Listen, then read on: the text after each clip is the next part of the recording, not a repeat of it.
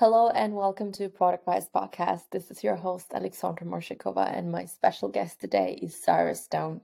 Sarah is a global product manager with over 20 years of experience in fintech, and she's currently head of product in Finsemble.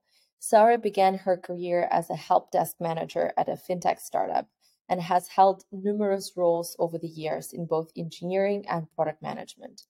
Sarah holds a BA in mathematics from Boston College and a master's in applied math and statistics from Stony Brook University.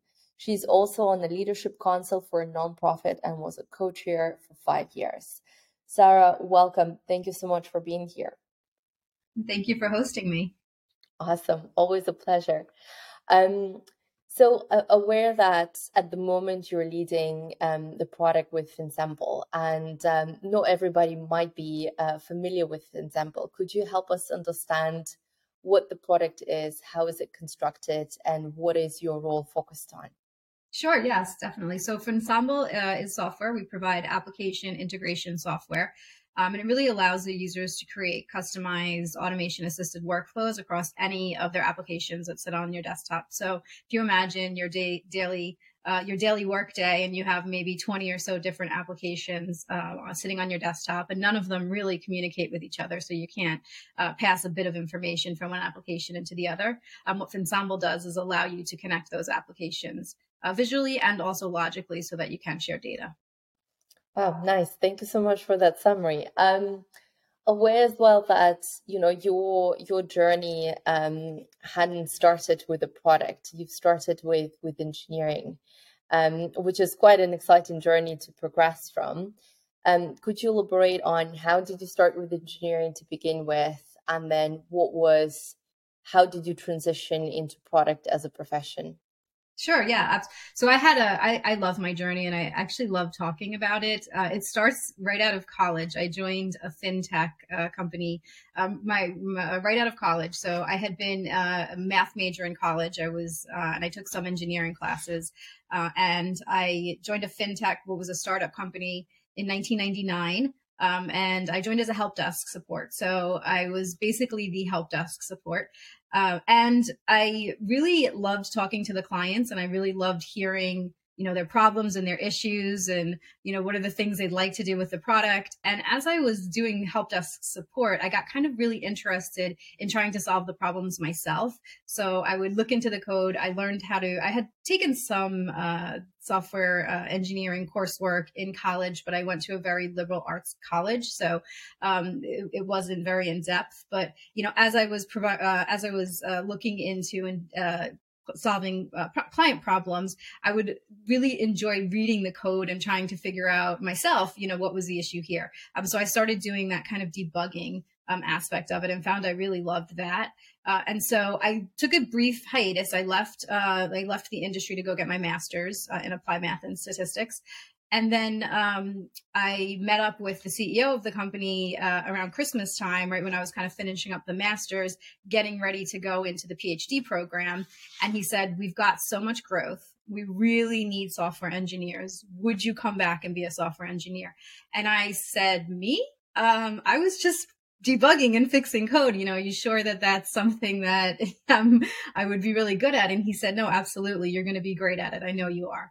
And so I joined as an engineer, and it was interesting. I was the only woman back-end engineer. When I joined that company, I was the only woman at the company. It was a company of 5. So it wasn't that big of a deal, but I was the only woman on my team as a backend engineer. We had a woman who was a front end engineer, and she was great. But it was just really exciting and interesting to feel like I could do this, because it was not something I really envisioned as a career path for me to be an engineer. I thought I was going to go off and be a math professor. I was getting my PhD. That's kind of where I thought my career was going to take me. And it was great. And I really enjoyed the program, and I was very, very good at it. For what it's worth, I was really good at it. And then a few years later, I would say it was maybe 5 or so years later, they were selling that company to a larger organization. So when I was a software engineer, we didn't have product management. Product management was in 2006, 2007.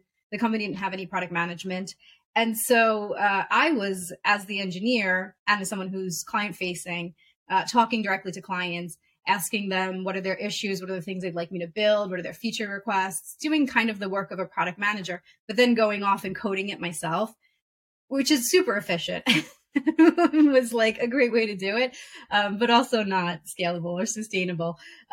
Now we're going into a larger organization, and the engineers were not client facing. It was, they had a product team, they had solutions engineers, solutions architects, business analysts, product managers who were doing that type of a function.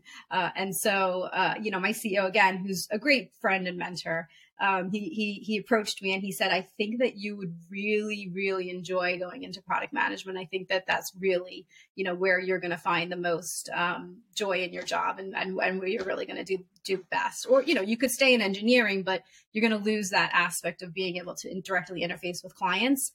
And as it turns out, he was right. So I transitioned into product management, and I started as solutions architect, working directly with some of our largest clients, and then kind of transitioned from there into product manager, and now have been taking a path into the senior role.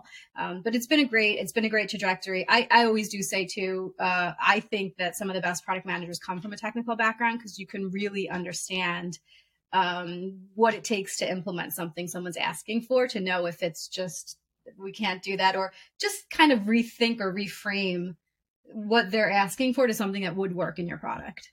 Yeah, I definitely find that in more of a creative profession of software engineering, you tend to learn the new language, and that new language gives you very good structure.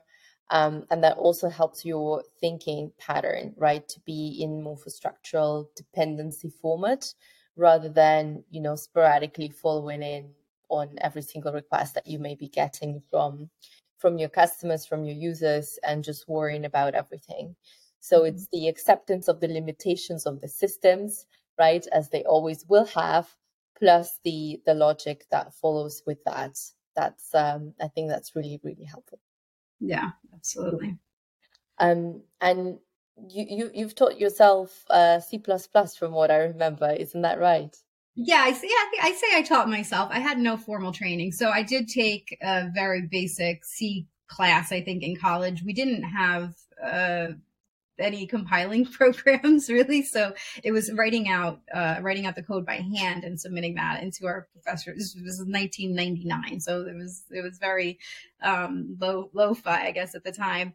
So I didn't have any experience with that. I had a lot of support from the company I worked for, and a lot of the engineers there. I have to say they were very, very great, and they were always willing to answer questions, and they knew I was coming from not a background of having been a programmer, that it was kind of something new for me.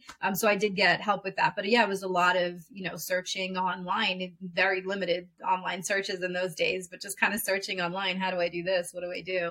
Reading, I think I might still have a book back in my bookcase about programming in C++. But yeah. It's not the easiest language indeed as well, to top that up. But that really lovely transitions into my next question around learning. I know that this is ingrained in your DNA almost, to just keep on learning. What is your advice on how best to do that, to keep on learning, to keep on absorbing new skills, or elevating yourself to a new skill set level in already existing things that you can do? What is your take on this? Yeah, I think it's super important. I always make sure, if I'm in a conversation and I don't understand what someone is talking about, if there's a new terminology, a new technology, a new phrase that they're looking at, I write it off to the side, and then I go try to research and figure out what it is. Because I don't expect myself to just kind of know everything, that everybody's talking about in every conversation. But just making sure that if you do hear something that you're not familiar with, you are going and researching it. I also lean on my engineers sometimes. I have a very close relationship with our principal engineers. I'm very blessed here to have the group of engineers that I work with. They are very knowledgeable, and they stay on top of a lot of trends and a lot of technologies, and they're always willing to have the conversations with me. I'm not trying to, use too much of their time telling me in-depth, explanations of things, but hey, what is this? What did it used to be? Because a lot of times these technologies evolve from the way we used to do it to the way it's done now. So I would say, okay, so this new technology, so what is it replacing? Like, what was the way that I used to do it when I was a programmer? And kind of just really making sure that you're always researching and not letting a term, just because you don't know what something is, don't assume that you just will never know what it is. Make sure that you go make the effort to figure it out. How do you personally acquire new skills? What is your, method to the madness of just continuously learning? And I'm sure you're also passed on that type of an approach to everyone that, within your team and everyone that you're working with. I have to do it myself. So the way I learn is by doing. So it's hard to read something and then I absorb it, and I cannot listen to something and then I know it. So I have to do it. Like with our products here, I'm, the product manager. It's a software development kit. I download it. I play around with it. I test it out. I try it. I see how it works. And, even though I'm not an engineer anymore, I'm still doing that. So yeah, very important for me to actually physically try to do something. In order for me to understand it, I have to, physically play around with it or use it in some capacity. That's it. No secret, no special secret. It's a good way to learn. I'm similar to you in that sense. I like to play around with kind of new installations, and generally whenever there is a new tool coming out on the market, just registering, trying it out, seeing what works, what doesn't, what's the potential value that you can acquire from that, and seeing how you can go from there.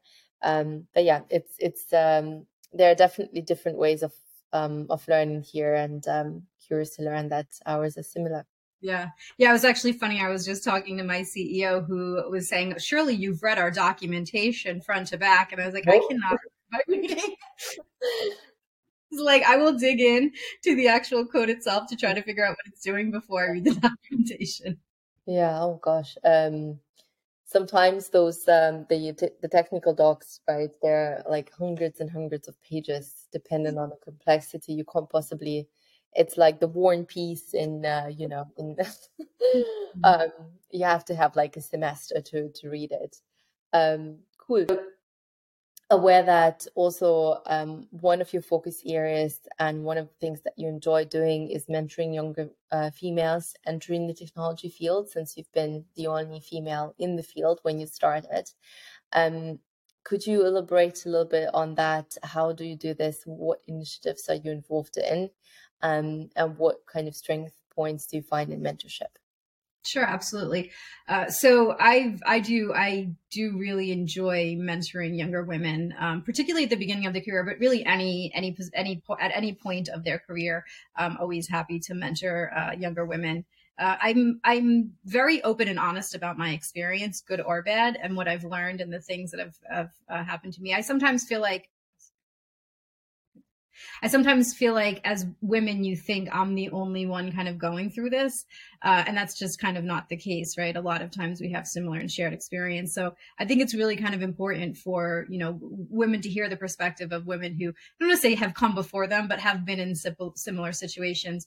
I've been involved in a lot of internship programs. So I have, always when I have the opportunity to have an intern on my team, I will always take up that opportunity. And I do tend to not by any and not for any particular reason, but I do tend to have a lot of younger female interns. I think they choose me more so than I choose them. I don't want to give the impression that I only intern women, but I've had interns in the past at my previous firm who were working, for someone else in the organization. And they said, oh no, I want next year. Can you be my intern mentor?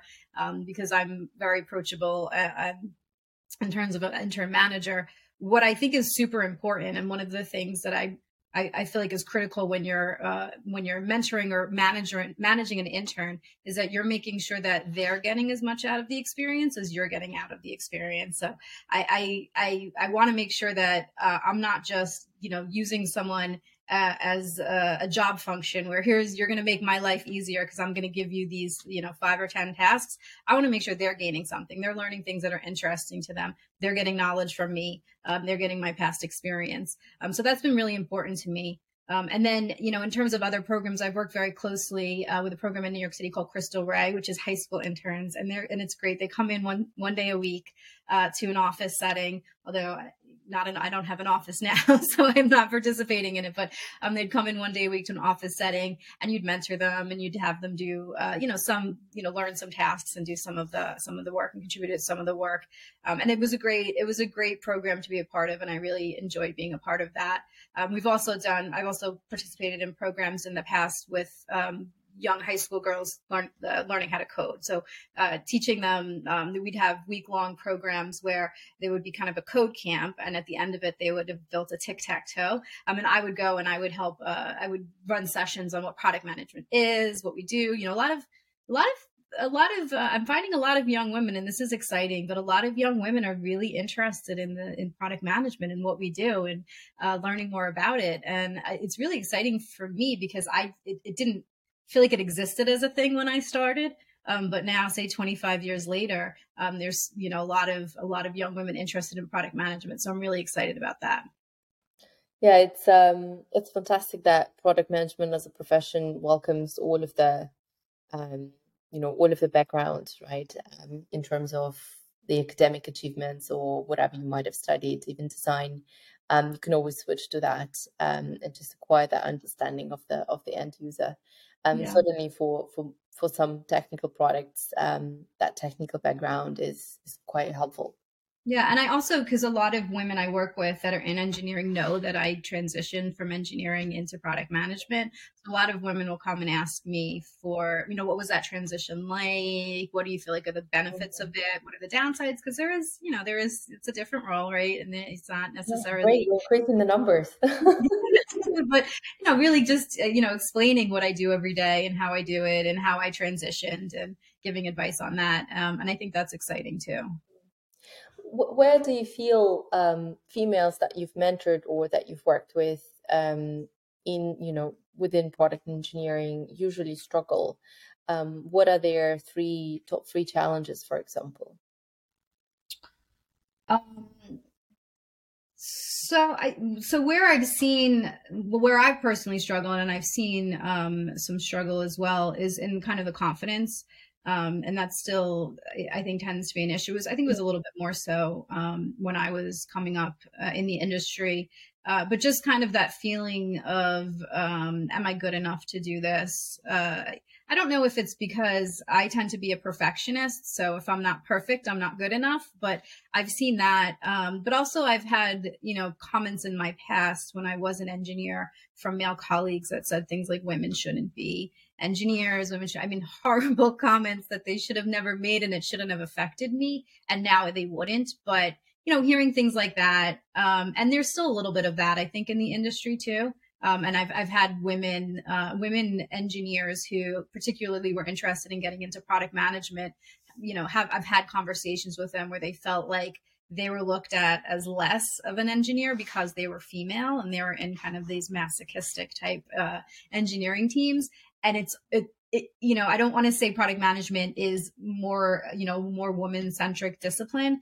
In the organization that I was in, our chief product officer was a woman. I was a woman. There were certainly men on the team, but it felt a little bit more friendlier than some of the engineering teams. So I guess that's probably the second thing, the confidence. But the second thing they struggled with was really kind of just,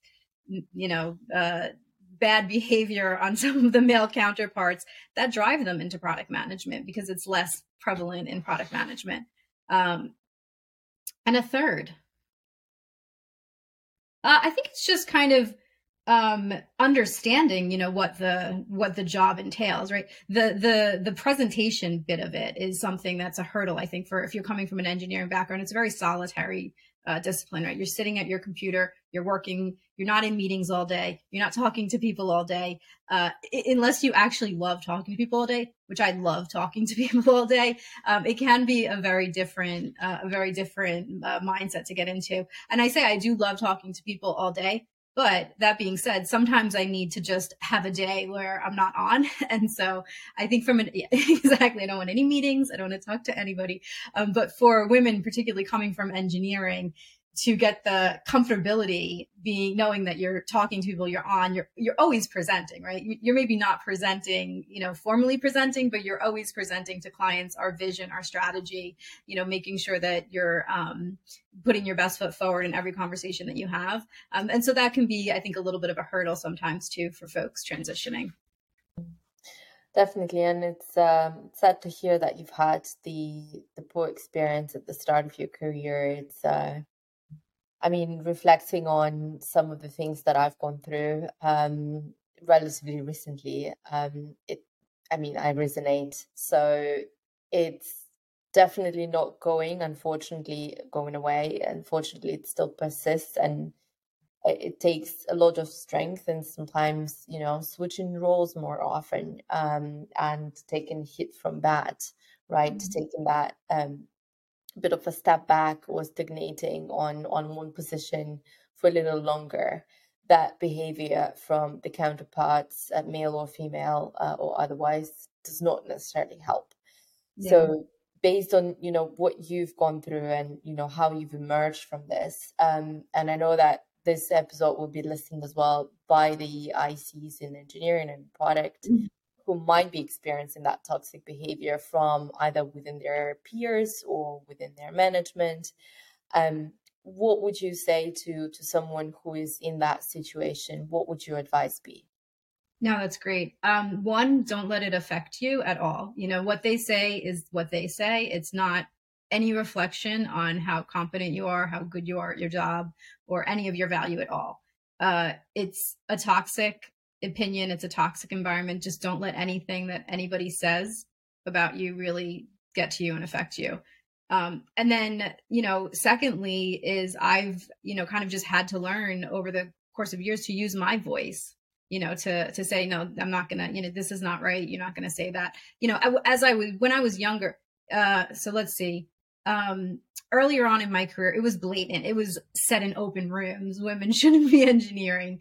Now people I don't know. I haven't seen people say it out loud, but you can tell, by the way that you're, kind of treated and, in certain situations, that it's something happening there.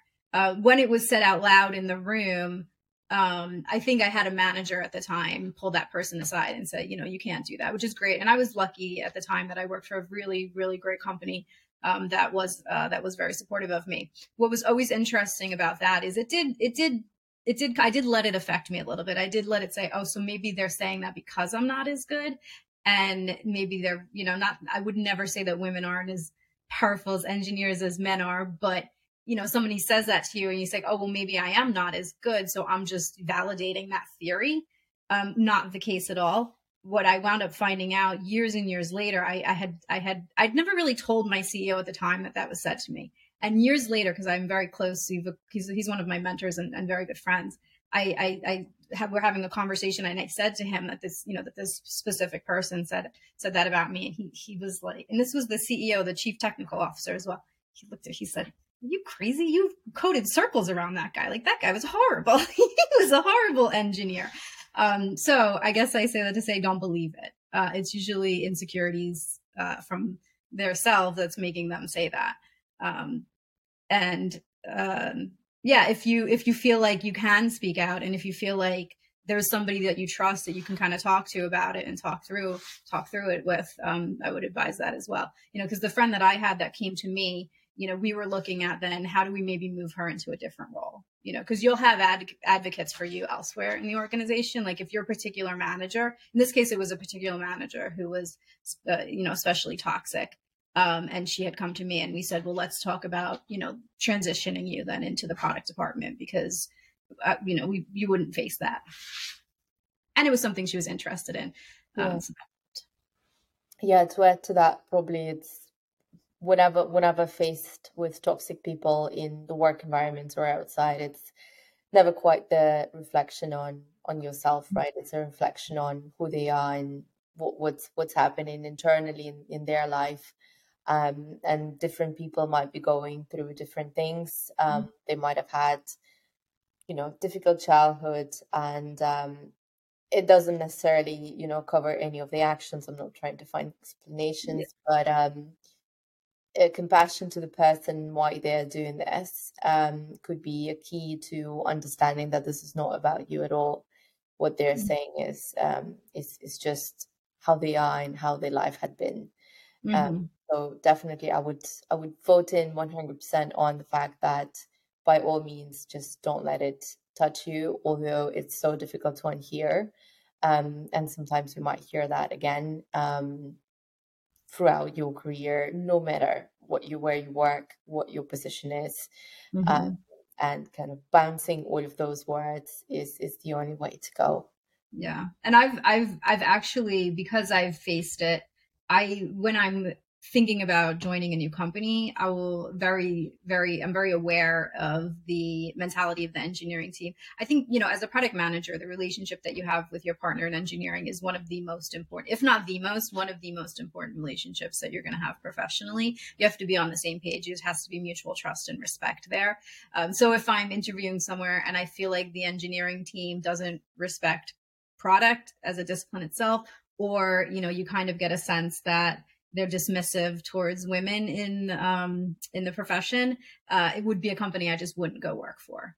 Quite frankly, at this point in my career, that's a big key decision point.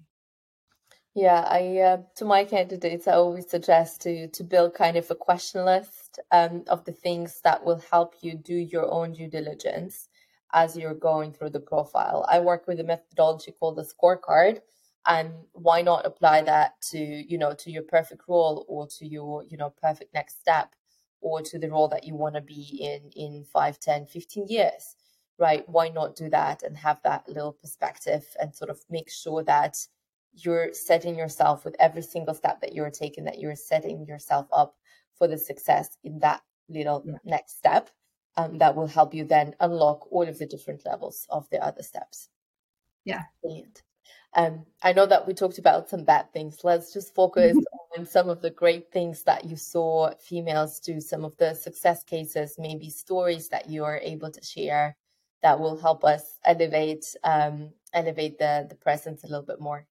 Sure, absolutely. I'm gonna brag on my old chief product officer at my last job. I mean, she was amazing, rock star. She joined way before I am, but I do know her history. She joined, I think, as maybe a business analyst at the company, and just blew everybody. I mean, she's brilliant, and she's has this wonderful speaking presence. She's brilliant, and just very hard. One of the most hardworking people I think I've ever seen. But she joined. I think she joined as a business. She was a business analyst prior to that. I think she joined as a business analyst and just blew everybody away, and really just progressed herself over maybe 7 or 8 years, until she was promoted to chief product officer of a very large, not very large, but of a medium sized institutional broker, which was, pretty impressive. And she was relatively young too. She's a little bit younger than myself, but she was relatively young. So I was very proud of her. And she did face, and we're friends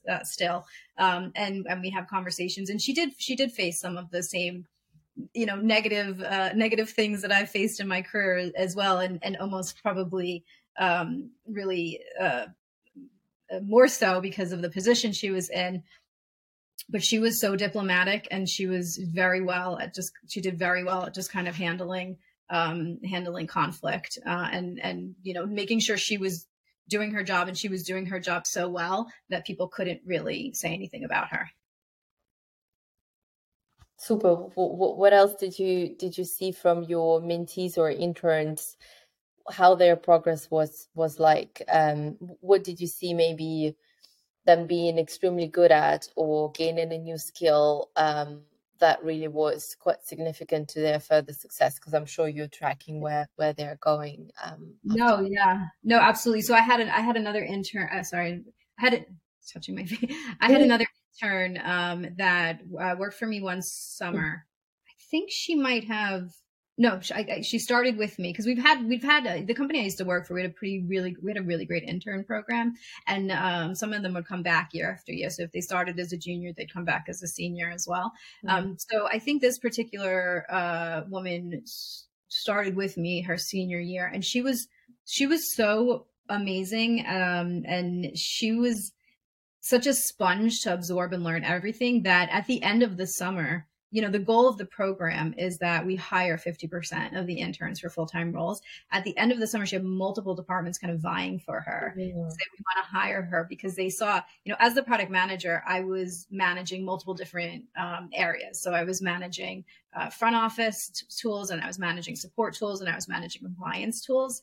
And as part of her work with me, because she was my intern, but I would want to expose her to as much as possible. She learned all of those different areas. So not only did I want to hire her, which I ultimately did, but not only did I want to hire her as a technical product manager, but the support team wanted to hire her as well because they thought she was just such an amazing rock star. The compliance team wanted to hire her, so it was really exciting to see that. Ultimately, I won. She was well, lucky you, multiple options, and I was really proud to see that. Yeah. Sarah, I know that you shared that one of the things that you're proud of is being recognized for the charitable contributions by winning the Global Champion Award 3 years in a row. Could you expand on that a little bit? It's a good achievement, and I sense that's also important for you and for your, giving back to the community. Yeah. So the Global Champion was something that the firm I was previously at did every year, and basically they would encourage us. Encourage is the right word. They would encourage us to do charitable work, and they gave us many opportunities to help out our communities, either by hosting days, to go help paint a school, or to go do a public garden, or do a river cleanup. So there was physical opportunities to do charitable, to do charity work. But then they also had the programs such as the Crystal Ray program I had spoken about before, which was a mentorship program for students in those schools. And they would, this is a little bit, sometimes people kind of balk at it when I say it, but they would kind of we would track, how much everybody had done. It was a point system, which I don't know. I've had people kind of say a point system on doing good. You should just be doing it to do it. And the intention of the point system was absolutely not to say like you're better than anybody else, but it was to recognize the folks that were really doing a lot in the community and really giving back a lot. And so at the end of every year, they would see, based on this point system, who had done the most work, and then you would get a Global Champion Award, which was only important in that it gave you $1,000 grant to deploy to a nonprofit of your choice. So this was my motivation kind of behind it, was not just to do the work, because I really enjoyed doing the work in the community. I really enjoyed doing the charity days, but then to be able to deploy that money to a nonprofit, the Family Center, that I'm very close with, and that I was co-chair of their leadership council for many years. So to be able to kind of give back to them was really a lot of the motivation as well. Brilliant. Aware that $1,000 may not be, a lot for so many individuals, but in charitable cases, it goes such a long way. And I'm not supporting kids at the moment with their career progression, but I'm a big fan of rescuing animals, and the amount of animals abandoned and the actual funds required to care for them is so little that it's almost impossible for me at least to comprehend how we don't collect that even then. So that's a brilliant achievement. Congratulations. I'm sure all of the charities are super thankful, and you retain that connection to them as well. Yeah, and I would say the thing that really was most impactful for me about that was that because I had that grant that I was awarded, and I chose the Family Center, which was an organization I had volunteered at, but I hadn't been affiliated with directly the first year. At least the first year I hadn't been part of their leadership council, but I had volunteered for them. So when I reached out to say I want to give you guys this grant, then they said to me, do you want to join our leadership council? And so it really opened up this opportunity for me where I got very involved and very invested in this organization, which is just such an amazing organization. And I know the families that they serve, and I know the work that they do. And it's so amazing. And we actually have our gala next week, although by the time this is live, it won't be next week. But it really opened up this opportunity for me to get involved deeply in this organization that without that title of global champion and that award to deploy, I may not have had. Brilliant. And perhaps the last question for you, if you were to kind of go back to the start of your career journey, what would be the advice that you would give to yourself? What you wish you would have known? Oh, just believe in yourself. Just believe in yourself. You're great. I was I think I started my career confident, and like it slowly erodes over time. And then it's weird how you start kind of high out of college where I could do anything. And then over time, it kind of slowly erodes, but now I'm kind of back on the up trajectory. So, but yeah, I think could have done for some of those lower years to just have more confidence in myself and belief in myself. Yeah. Do you feel that this is something that a lot of females struggle with, just building up that confidence initially? Yes. Yeah. I wish not, but yeah, I hear it from a lot of women, and not all. I trust my best friend is probably one of the most confident women in the industry that I know, and I love her for it, and I envy her for it. But yeah, and I think because I have struggled with that in the past, I think some of younger women feel comfortable opening up to me about that and talking to me about that, and kind of how I pump myself up to get past it. Yeah, it's especially difficult in the start of the career when you're just laying the first pillars of your future work.